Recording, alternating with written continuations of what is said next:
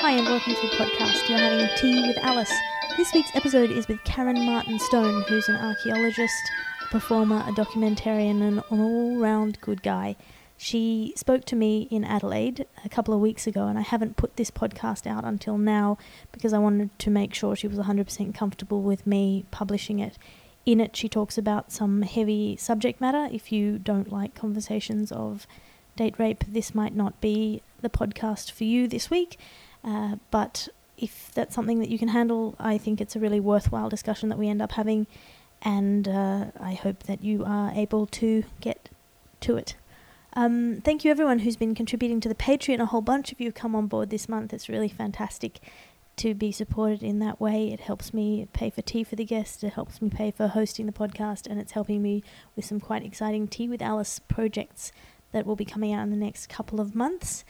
If you want to email me, alicefraser@gmail.com. If you can't support me on Patreon, that's all right. You can just tell your friends about the podcast or tweet about it, tweet my guests, or otherwise generally feel benevolently towards me.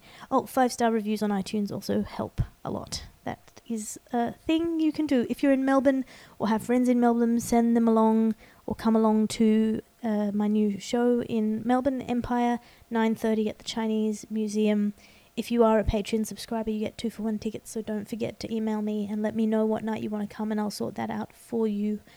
That's about it, I think, for me for this week. Thank you for listening. I hope you enjoy listening to this conversation as much as I enjoyed having it. You're having tea with Alice. Okay, so who are you and what are you drinking? I am Karen Martin-Stone and I'm drinking peppermint tea. And have you been wrestling with anything recently? How have you been going in your brain? My brain's kind of strange. It always has been. Lately it's been really busy and hard to put to sleep. And sometimes, you think of the weirdest things. I literally just texted my daughter and said, I wonder what turtle crap looks like. I don't know where that thought came from. I think it's white and copious. It's a bit like bird poo. Also very guano-like. Okay, that's good to I know. don't know why. A friend of mine was obsessed with tortoises as a kid and insisted on getting one, and apparently was very disappointed because that was his experience of it. Okay, because that was what triggered it, I think. I saw a video on Facebook of some kid feeding tortoises, and I thought, I wonder what their crap looks like. Shout out to Jamie Castell, who's currently at University in Wales. Oh, awesome. Yeah. Teaching poetry like a jerk. Cool. So, aside from turtle crap, actually today I was wondering about good people that do bad things. That's interesting. I have a feeling, and I don't know how I would back this up kind of in terms of like rigid logic. Mm-hmm. I have a feeling that you can't be a good person who does bad things for very long. I wonder about that because I tend to think that we like people and they become our friends and we think they're good people, and then at some point in time they would do something that is so far opposed to our core beliefs that there has to be a line somewhere where you go, how on earth is that person my friend? This sounds like something that's come out of real life. It has, in a number of ways. But, it came up chatting with a friend about a news story this morning, but it just reminded me of so many different scenarios in my life. And I think there are a number of small compromises you make for friends or lovers to excuse the things that indicate potential badness, evil. I don't know. It's an interesting thing. A good example in kind of the political sphere is how willing the left was to dismiss Obama doing drone strikes because he's our kind of people. And I genuinely believe, my sense of him is that he is a fairly decent man, but that the moment you step into that job, you are a mass murderer. Exactly. And so his fundamental sort of day-to-day decency doesn't excuse the fact that many people died at his word or at his hand. Exactly. And I think the same thing about Trump supporters, because they think he's such a wonderful human being, but he's having a significantly bad impact on vast numbers of people. Where's the line that you say, okay, that's too far, that's too much? Well, there is, I don't know how representative it is, fringe brain, but there's a Twitter account called Trump Regrets, which Yeah. is just people tweeting like, I voted for you. Like, Oh, good. Yeah, so they're Uh, actually realising that he's crossed a line at least for them. some people are, yeah. So Yeah. there is a line for some people, and Yeah. he has crossed it either by being, backing off on things like his promise to arrest Hillary and to fix everything immediately, and Yeah. there's various things that he promised that can't be done Yeah, in terms of that's not how the government works. exactly. His ludicrous surprise at how complicated the healthcare system is in America, It's, and the limits of his political power and all of that, it's sort of funny. it is funny, and I try to laugh at as much as I can, but sometimes you just look and you think, oh no, people are suffering and it's going to get a lot worse. And the thing that surprises me constantly are the people that voted for him saying, yes, repeal Obamacare, not actually realising that it was the Affordable Care Act that gave them their own insurance. And Yeah. so suddenly they're realising that all of this is not in their best interests. Yeah, that's the terrible division that America has maybe always had between rhetoric and reality, Yeah. where the stories that they've told themselves about who they are and how they are a nation Mm-hmm. ignore the real complexities of what was happening. So if you, for example, if you pretend that the reason slavery was abolished Mm-hmm. was purely an ethical one Yeah. and had nothing to do with the fact that the North was more mechanized, had more factories, and therefore had an economic advantage over the South Yeah. that they wanted to capitalize on, and the South didn't want to lose their economic advantage of labour. free labor. If you pretend that it was just everyone realized that human slavery was wrong, Yeah. then you make it more difficult to make a similar change in the future because you pretend it's just about convincing people's morals, which it isn't. In the same way as women's rights marched in lockstep with, mechanized weaving looms and washing machines Yes. and, all of these time-saving, labor-saving devices that gave women the luxury of time to think about how badly they were being fucked over. Exactly. But again, their being fucked over was not just evil men and the patriarchy. It was that stuff needed to be done. Yes. Yeah. Yeah, it's just this intractable problem, isn't it? Because people still debate. I had someone say to me recently that women should never have equality because they have to have babies. And that was such a retrograde thing. And he's like, well, who else is going to have the babies? Yeah. And somebody's got to take care of them. And I thought, well, I can see biologically, physiologically where your argument lies. But certainly once the baby's born, there's shared Well, parenting. also defining the building of a human life, the most important resource our society has, Yes. as not equal. It's... Well, did you see there's a Republican politician in the US today arguing that men shouldn't pay for prenatal healthcare plans in the insurance system because men don't have babies. Or men have never been babies. I'm pretty sure baby plays a role in everybody's life at one point. Exactly, and paying for things you don't need is kind of how insurance works. Yes. Yeah. Yeah. Oh, I'm not going to use that road, so I don't want my taxes going towards that road. Yeah, It's exactly. an interesting... There's I always talk about her, but a really good science fiction writer called Lois McMaster Bujold, and one of the what-if future technologies that she posits is a uterine replicator, which allows children to be gestated outside of a woman. Wow, that would be And cool. the different books deal with different worlds and the different ways in which that impacts those worlds, Yeah. politically or socially or power-wise. I mean, I used to have a joke about, the argument that, well, women naturally want to have children and it's their natural biological urge, so they shouldn't be paid for having children. And the way I said it was like, men have a natural urge to be competitive assholes. They're going to fight for status and build bridges no matter what we do. So women should be paid for having children, and they should give their men an allowance, and the men can go off and play at business suits. Exactly, all that genital measuring that they do outdoors, yeah. I mean, it's ridiculous to...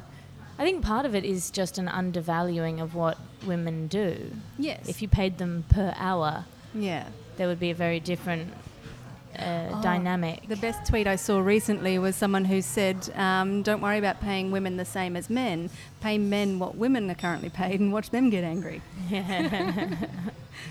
Welcome to equality. I mean, partly it's an interesting thing where the wage gap, a lot of people, again, the left is shooting itself in the foot a bit by exaggerating the wage gap. Yeah. Women do, in the majority of cases, choose different careers, and that might be for family reasons or inclinations or biology or sociology, industries that pay less. Yeah. But also when men go into those industries, They're industries paid begin more. to be paid more. So a good example is computers. Yeah. Most computer technicians until a certain point were women because they were typists. Exactly. And that was a woman's thing, secretarial typists. And then when they started building computers, women were doing most of the technological work. And then in the 70s and 80s, that flipped over and computers became a boys' thing. And then all of a sudden, IT wages went Sky high. sky high. So that's another thing to factor in. Yeah. It's both more and less complicated than the left want it to be. Yeah, true. But it's a bad tool to exaggerate your advantage because it means that you're not going to persuade your opposition. Oh, I agree. One of the things I find most disheartening about public discourse at the moment is that it only really seems to be the two extreme ends of any discussion that get the airtime, and so you don't allow for the complexities in the arguments and the middle ground where people can find agreement and then move into persuading each other better. Yeah, I think you should go into an argument thinking, well, what have I got wrong? But then people go in, because we've got a very us and them positioning at the moment, people go into arguments thinking, if I concede, they'll take advantage. Yes. Rather than we're both coming to this, we're both people and we both want to understand the world better. We both want to know the truth. You going and go, I want to win. I want to fight another blow for my side. And I think that's a dangerous place to start. Absolutely. It's very much a battleground, I find. It's not about, reaching mutual understanding and moving forward together. It's very much, I want to beat you into submission. I want to convince you. I want to change your mind. Yeah, it's like... Yeah, but no one wins like that. You never get a man 3 punches into a fight going, oh, actually, no, you were right. Like the first 2 head blows, I was still convinced, but that last uppercut really made a vital point. And it just doesn't work like that. It doesn't. So on a more personal level, can you give me an example of where you've had good people doing bad things and where it's switched over for you? You can use absolutely. an anonymizing pseudonyms if you like. Yeah, okay, no worries. I was actually thinking of 2 examples this morning, and one I wouldn't call... It's very hard to anonymise my ex-husband. So hi, if you're out there. But... Let's hope he's not super into podcasts. Well, yeah, let's hope. The thing that I was thinking of, so are the small compromises you make that end up in larger compromises. So I was and still am a pacifist and ended up married to an army officer that led Australian troops into southern Iraq. Oh, wow. And how does that happen? Yeah. Yeah, and it happened through a series of very small things and then large leaps where you went, oh, that's okay because he's a good guy and I love him. Yeah, he's killing people for the right reasons, or at least he believes they're the right reasons. Well, not even that. It wasn't even that far. So, I'm an archaeologist, and when I met him, he was an archaeologist too, but he had a previous career as an army officer. And so 3 years into our relationship, he said, well, I've decided to rejoin the army. But I've decided to stop pulling bodies out of the ground and started putting them back in. I feel like we're running out of bodies.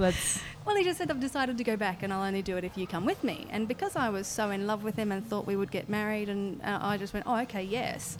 And he said, well, I guess I better ask you to marry me then. And I'm like, oh, okay. And it just rolled along from there. And because by that stage I was in love with him as who he was, and I always thought he was too smart to be in the army, that he'd recognised the faults of it and gotten out and all of that. But the army is a culture in itself. And the military, I believe, actually acts like a cult psychologically. It separates you from your family and friends. It makes you all the same. It imposes a hierarchy and a belief system. It rewards certain behaviours. And I would be very interested to see that, because I think if the army is like a cult, it would be doing it on purpose. I've been in situations with people where it shouldn't even have been a cult, but people create it themselves. People build hierarchies and become worshipful of status, even when the person who they are worshipping has never asked for it, never wants it. I mean, the least loaded version of it would be in theatre sports at Sydney University. Yeah. The guy who's the host of theatre sports gets this absolute status, adoration. adoration, and you go in and you're one of the new kids, and then after a few years you realise that people are looking at you like you're amazing. I went in for an audition for the Law Review. They'd refused me in first year. Wow. Hadn't even listened to me. Yeah. And then I walked in second, third year, and they were like, "Oh, you don't even need to audition."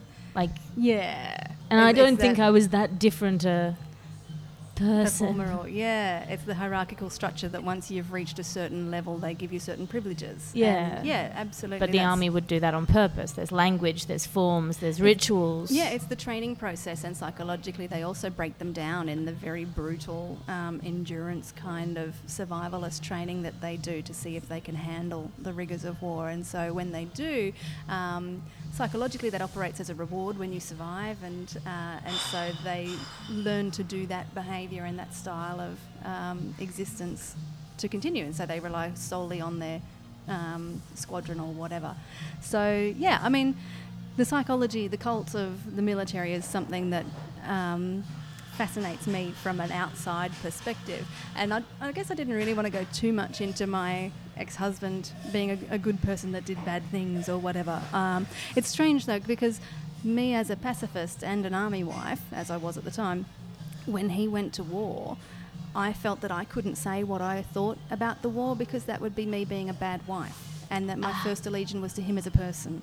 Yeah. And so I didn't. I bottled it all inside, and it wasn't until years after the war, after his involvement in the war, that I said, actually, I'm a pacifist. Oh, wow. Yeah, and he went, ooh, that's a lot to think about.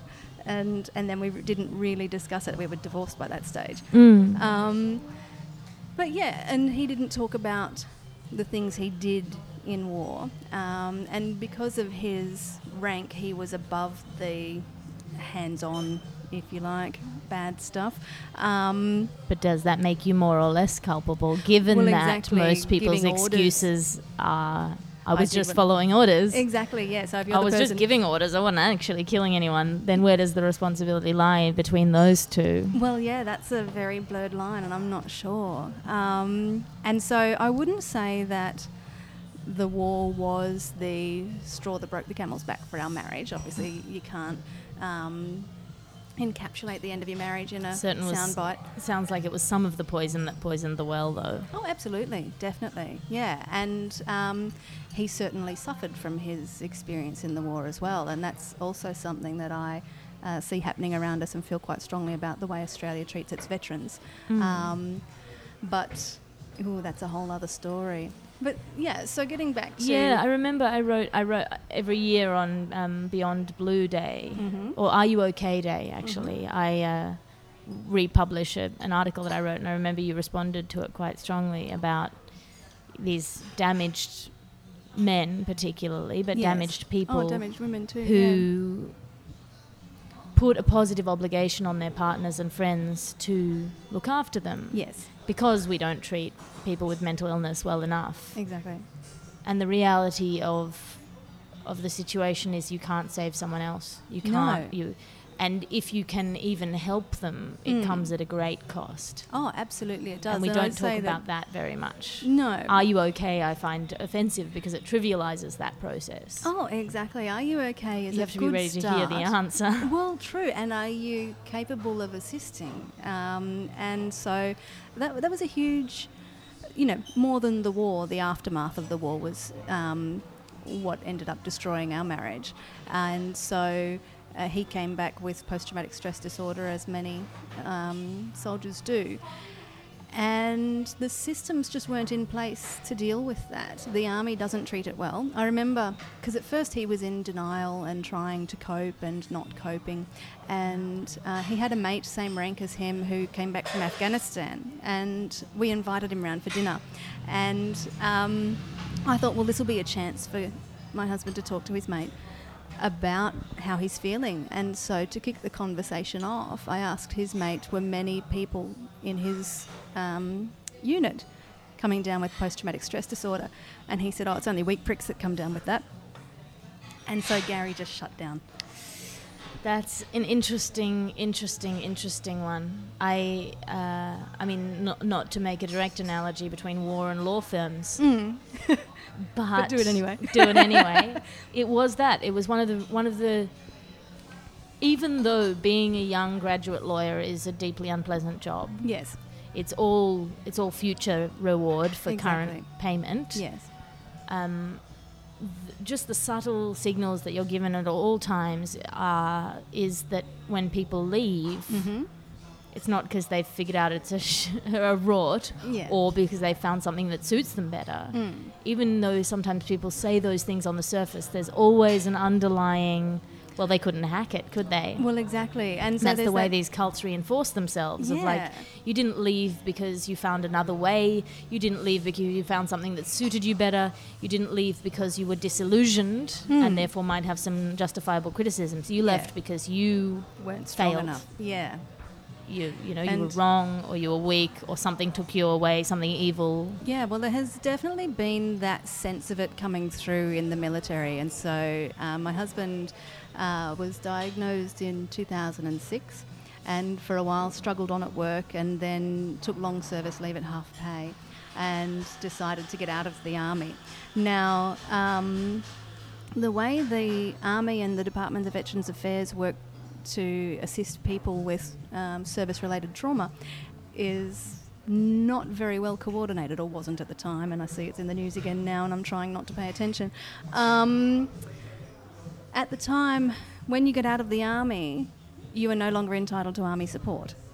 But the Department of Veterans Affairs won't help you until they've accepted liability on the basis of your war service. And there's a process by which they need to go through to accept liability. First stage, get your medical records, review them, and then a whole other process. So when Gary got out of the Army, he started going through that process. And it took the Army 7 months to take his medical record out of storage. It took me putting the minister on the spot saying, you are not doing this well enough for it to happen. And then it took another 2 years, or more than 2 years, for the Department of Veterans Affairs to accept liability.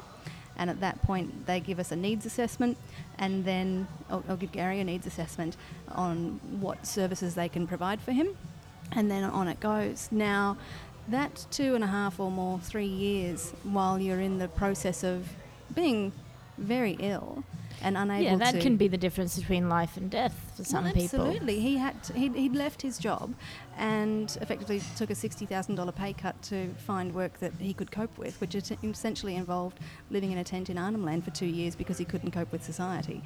And so... what happens in that vacuum is that I fill the space of caring, and he continues to run away because he doesn't know how to deal with it. Yes, and that's not caring that you are paid for. Oh, exactly, yeah. And so in the end, our marriage broke down, and I think 2 days afterwards, the Department of Veterans Affairs accepted liability.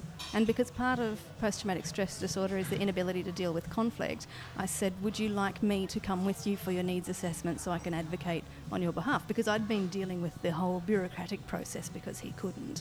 And he said no, because of course he thought, you're just after the money to get in a divorce. So I didn't. So he went to this meeting, and all they gave him was coverage of his medical expenses from that day forward. But under the Act, he was actually entitled to medical expenses already incurred, lost wages, past and present and future, compensation for permanent incapacity, and other things. And so they didn't do it. And I ended up sharing a cab with a DVA executive from Canberra Airport into the city, and I put her on the spot, and I said, I know that you're not giving our veterans what they're entitled to under the Military Compensation and Rehabilitation Act. Why? And she said, well, the government's policy is that because World War II veterans are dying, there are fewer of them needing our help, so the funding is drying up. So they were doing more with less.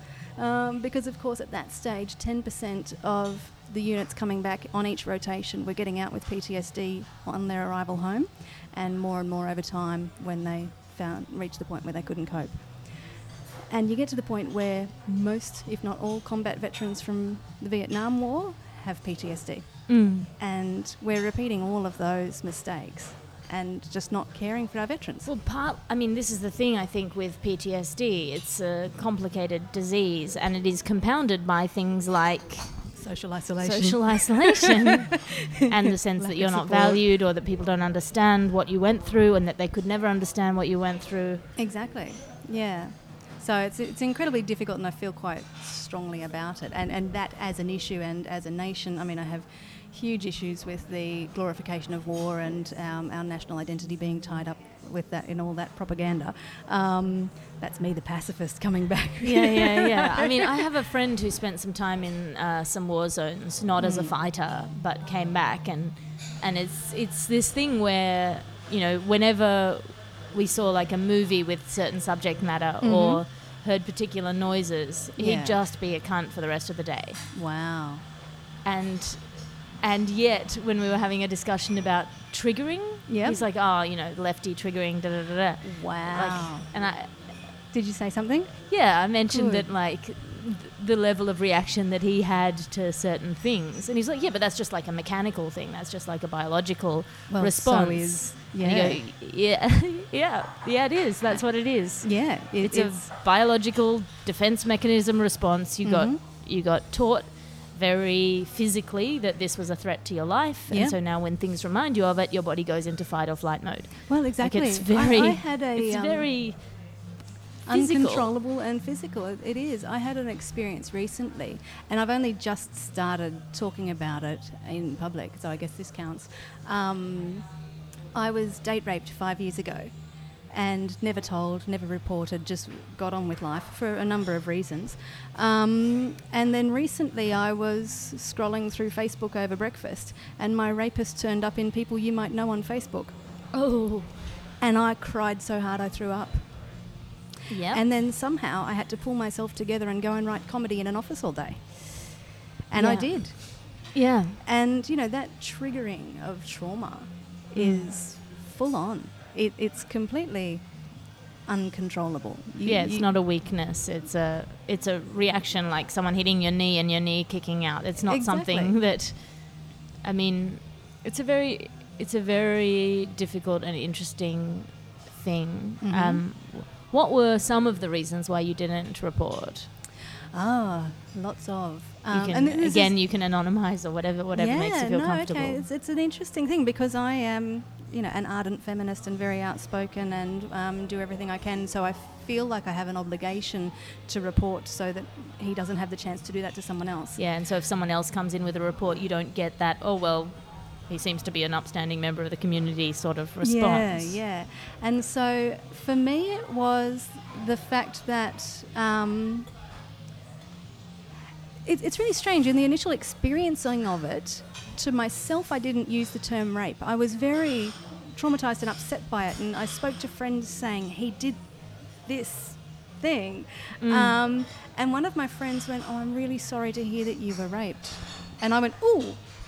And then I thought, well, absolutely. If one of my friends was telling me this, that's how I would think of it. But I was so caught up in the visceral experience of it that I couldn't put it into words. Yeah. And well, I think the way that we think of rape, or the way we talk about rape, is very much as a monolith.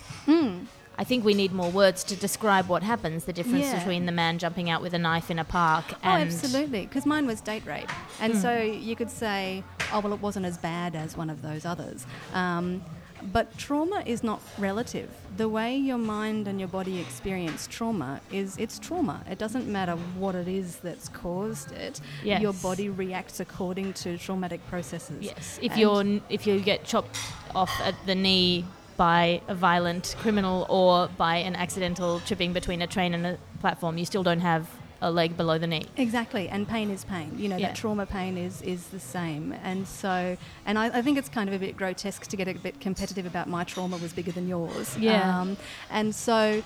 Well, I spoke to Winnie M. Lee, who was the victim of a violent rape in a park in broad daylight. Wow. And she's written a book about it. She's an amazing... It's back in the history of the podcasts. And she was saying she felt quite privileged in the hierarchy of rape survivors because no one questioned her. Yeah. And she didn't have to be like, oh, my She didn't have to brother defend or herself. my father or my boyfriend or Yeah. this person I love or care about. She had this very clean, this guy was a villain. Yeah. I wasn't asking for it. I was, Yeah. all Well, of that stuff. In my case, it was date rape, and we were on a date where we decided to go home together, and he didn't have condoms, but I did. We used all the condoms I had. He wanted to go again, and I said no, and very clearly we actually argued over it. I said no for all of these reasons. Yeah. And he said, well, I think you're stupid. And I said, well, I still have the right to say no, and this is how it's going to be.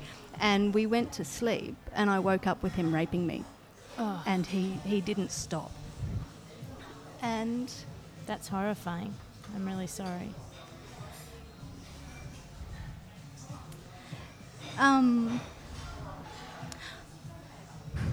you shut down when you can't stop it. You just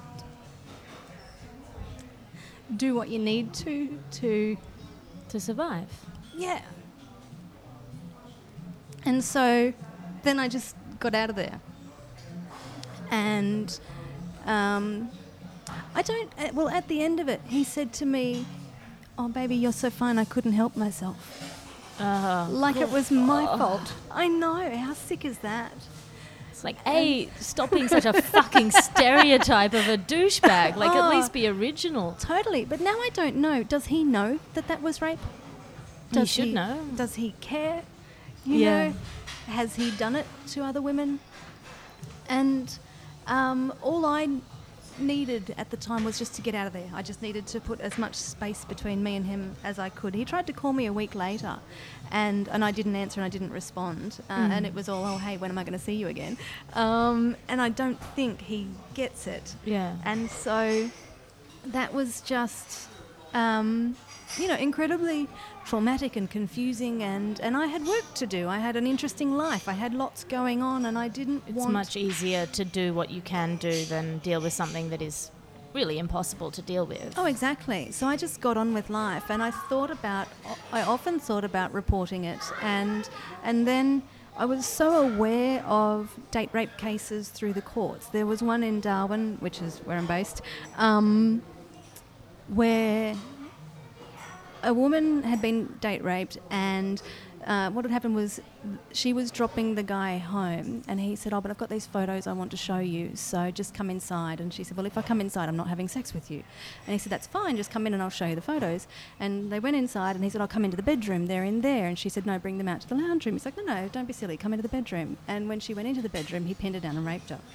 And when that went through the courts, and she actually recorded him on the phone, and she said, you did this, and you know it was rape. Yeah. And he said, well, yes. And that phone call was submitted to the court as well. And the judge in the end ruled, and I don't know what the situation was with jury, but they said that he was not guilty because she should have known that if she went into the bedroom, sex was going to happen. And one of That's my insane. friends was a bailiff in the courts there, and he said to me, don't report it.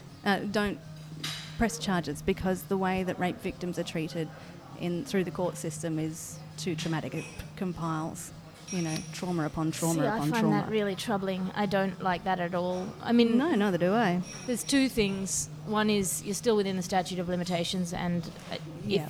it depends which state it happened in, but some have anonymous reporting. Yeah.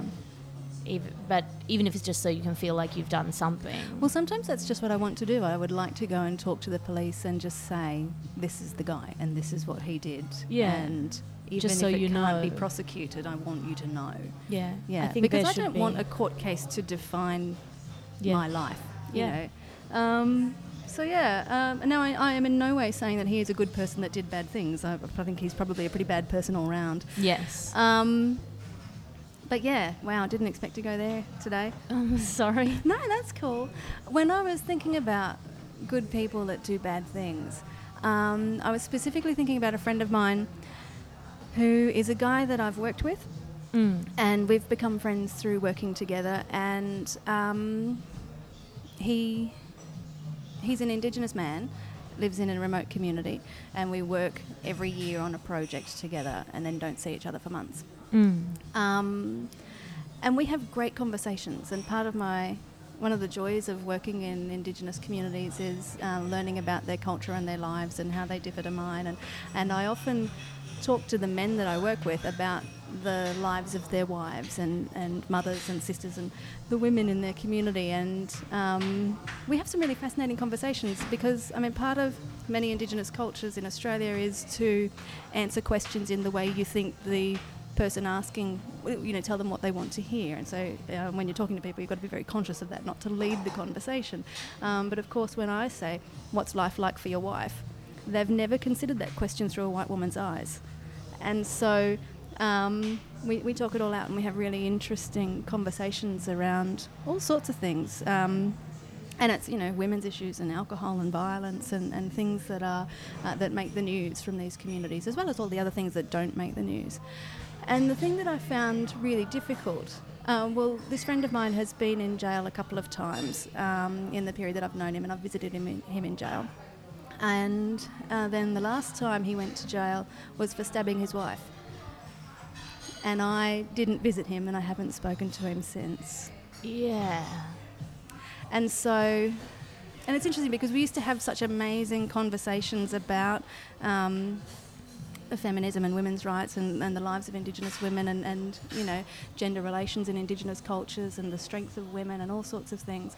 And women in Indigenous communities have even less opportunities for work than the men, and they suffer, I think, a greater deal of oppression than the men do, which is already quite significant. So, yeah, I think it's an interesting, again, a problem with the left at the moment is that in response to historical and right-wing stereotypes about Aboriginal people, they will shut their eyes to real abuses that are being perpetrated and real problems that exist in at least some of those cultures. Yeah. I mean, if you consider that it's not Aboriginal culture is not a monoculture, no, but that this exists as a real problem, but that people are not really willing to address it because cultural relativism, because we tried imposing our culture on them and it didn't work, because all of those things where I think there is room, even if you acknowledge that it's a subjective opinion and coloured by your own culture, there is room for me to go, oh no, I think the way we do things is better.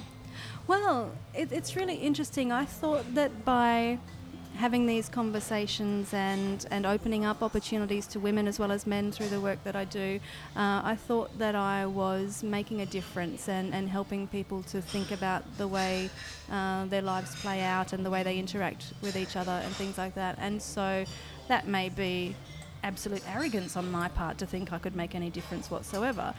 But when he stabbed his wife, I just felt as if there was nothing I could do to stop that, and I kind of wish that I could. I mean, you don't know. Maybe you did prevent maybe you prevented him from shooting his wife or stabbing her 3 years beforehand, or you can't know the things that you prevented. You can only know the things you failed to prevent. Yeah. And, maybe for what it's worth, he feels more guilty now. Well, that's the thing, because previously when I visited him in jail, and the first time he was in was for assault, and that was a really interesting thing. It's a cultural story. He and his wife were wrong way married. And do you want to lay that out for the listener, what that means? It means that within the Aboriginal kinship system in the northern half of the Northern Territory, there are certain groups that can't marry each other, and so they were married wrong way across like a those. caste system, sort of. More or less, close enough. Moiety and skin name, and so they married wrong skin. And so her family had issue with that, and his family had issue with that. And also in Indigenous communities, there's often ritualised violence in terms of they will arrange fights to settle disputes, and it'll be 2 o'clock on a Tuesday and everyone will come down to watch. And so my friend was asked by his brother to come down to assist with a dispute settlement on his nephew. And he said, sure, I'll come along and help. But it was actually a trap for my friend because the violence was against him, and so that was how they got him there. Now, I heard that story from both himself and his brother, so I assume that it's as correct as I'll ever know. And so when he turned up, they turned on him and they beat him. and he, broke his arm and a few other things, and he fought back as best he could. Now, he was arrested and charged with assault and landed in jail, and they said that the police theory in that sort of scenario is that he was the troublemaker, that if he wasn't present, that wouldn't have happened. So again, so I felt victim blaming. For whatever reason, he was being beaten up. Maybe they missed whatever that was, and so he deserves some sort of punishment. Yeah, exactly. And so they thought, also there's isolated police resources in these remote communities, and how do you arrest and jail 10 people when you could just take one and solve the problem, and there would be no more violence afterwards for however long. Anyway, so he ended up in jail, and I felt sorry for him as being a victim in that circumstance.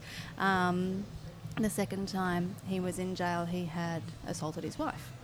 And so this is what I'm saying about the small little increments. So the first time you're like, oh, I understand, you're the victim, you deserve my sympathy, and we've had these great conversations, and you're a reasonable, lovely human being as far as I know you. Exactly, yeah. And of course, and when I'd visit him in jail, we'd talk about how he wanted life to be on the outside. And even before he went to prison, for years he was telling me that he wanted to live a life, a sober life, not drinking. He wanted to work, he wanted to play in this football team that does representative football, and he umpired, he volunteered, he does all these things, and he struggles with alcohol, and also within the community, alcohol's quite pushed on people. People that choose not to drink are seen to be judging others that do, and so even that's even in the white community. As someone who doesn't drink, because I don't drink very much at all, and I've certainly found people become quite offended if I'm not going to drink with them. I'm like, hey, I'm happy with water. No, you must drink, and so.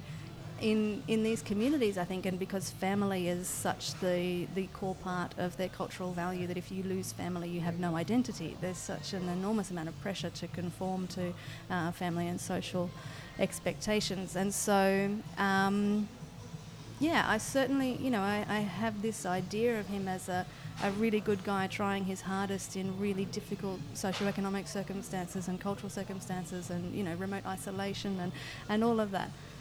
Yeah, I agree. There's an interesting problem there about responsibility in terms of, you feed certain things into a human machine and it will respond in certain ways. We are none of us better than that. If you think you're better than responding to your circumstances, try not looking at your phone when it gives you a notification. Yeah. And then think about how you deal if the whole world is pushing you towards certain responses. Exactly, yeah. And I mean, we know that, there's higher rates of alcohol addiction in people within the lower socioeconomic brackets. That these, But equally, there is a bright line in the sand, and that I think is violence. Yeah, and that's the thing. Perpetrators choose violence, and I'll absolutely say, that short skirts don't cause rape, rapists cause rape. So, yes. The person that chooses to enact the violence has taken the responsibility to do that. Yeah. So that's where the responsibility lies. And it's also the responsibility of a potential perpetrator, somebody who is aware of these inputs, and as you say, you had these long conversations to start limiting the inputs. If you're an alcoholic, the first thing you do is you get rid of all the alcohol in your house. If you're a sugar addict, I gave up sugar for FebFast, first thing to do is get rid of all of the junk food in your house so that you're not tempted, because you're not better than the moment where you're at your weakest. Yeah, I think there are a whole heap of cultural issues that come into play for Aboriginal people living in remote communities, because everything is so tied up with connections to people and the importance of that.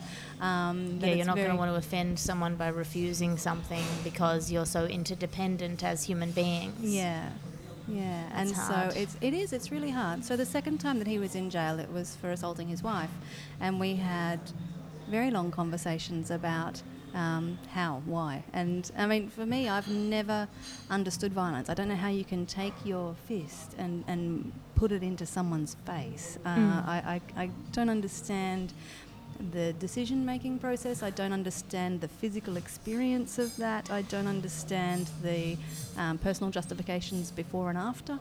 And so these were things that he struggled to talk about, but that he appreciated actually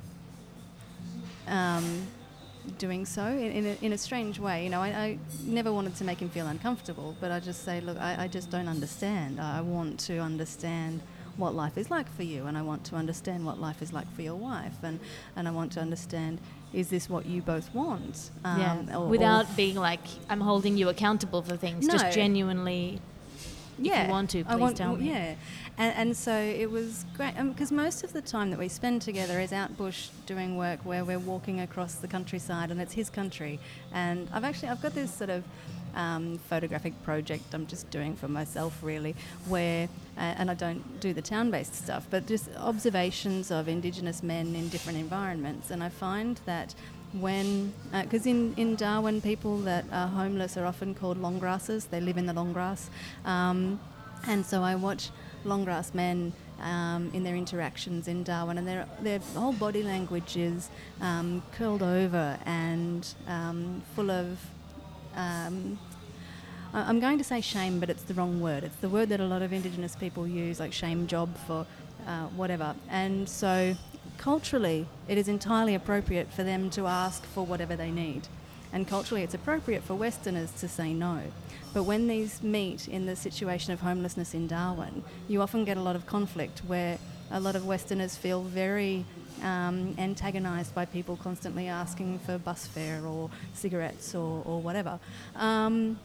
And often the longgrassers have been offensively rejected so many times that they get angry at being treated so poorly. And so there is, understandable conflict. And often it actually works really well for people that understand the human side of it, where they just say, well, it's entirely appropriate for them to ask, and it's entirely appropriate for me to say no. So we just say, sorry, mate, I can't today, but have you tried this service that can help you? Yeah. And so I watch people sometimes, and Indigenous men in the long grass,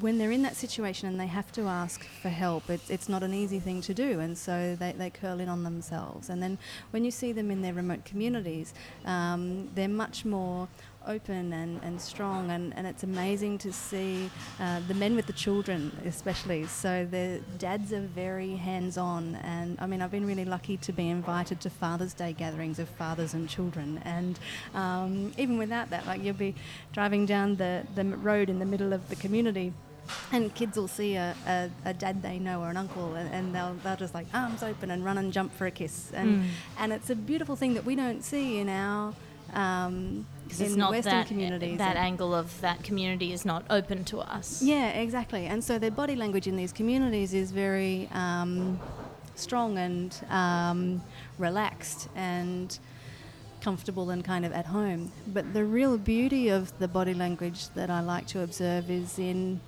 out bush on country, when it's their land and their sacred spaces. Just the way the men walk is so much more uplifted and so natural and languid, sort of flowing movements. It's a beautiful thing. I don't think I've ever recognised that kind of peacefulness in Australian men in general in their day-to-day life.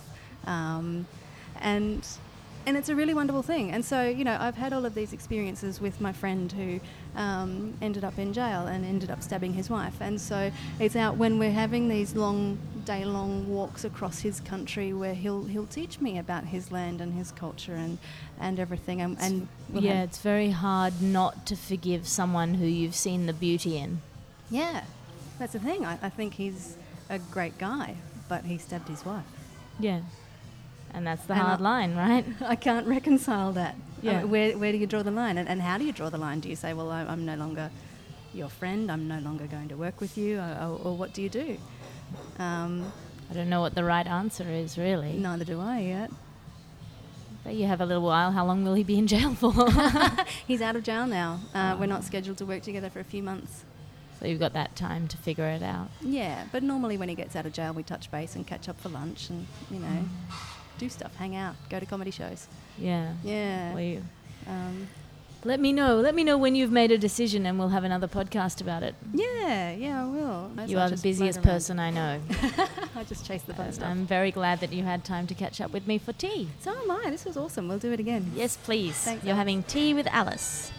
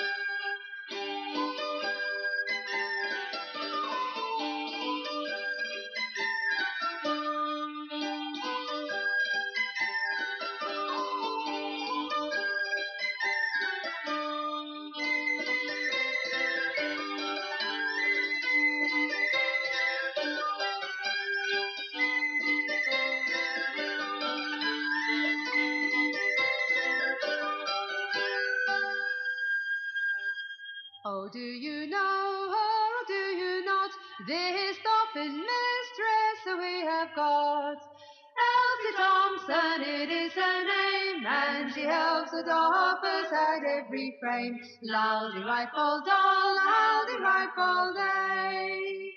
On Monday morning when she comes in, she hangs her coat on the highest pin. Turns around for to view her frames, crying, damn you dolphins, cry up your hens. Loudy rifle doll, loudy rifle day. And when the boss, he looks round the door, tie our ends up, dolphins, he will roar. Well, tie our ends up, we surely do, for Elsie Thompson, but not for you. Loudy rifle doll, loudy rifle day. Oh, Elsie Thompson is going away. Is it tomorrow or yet today? We'll tie our ends up and leave our frames and wait for Elsie to return again. Loudy rifle doll,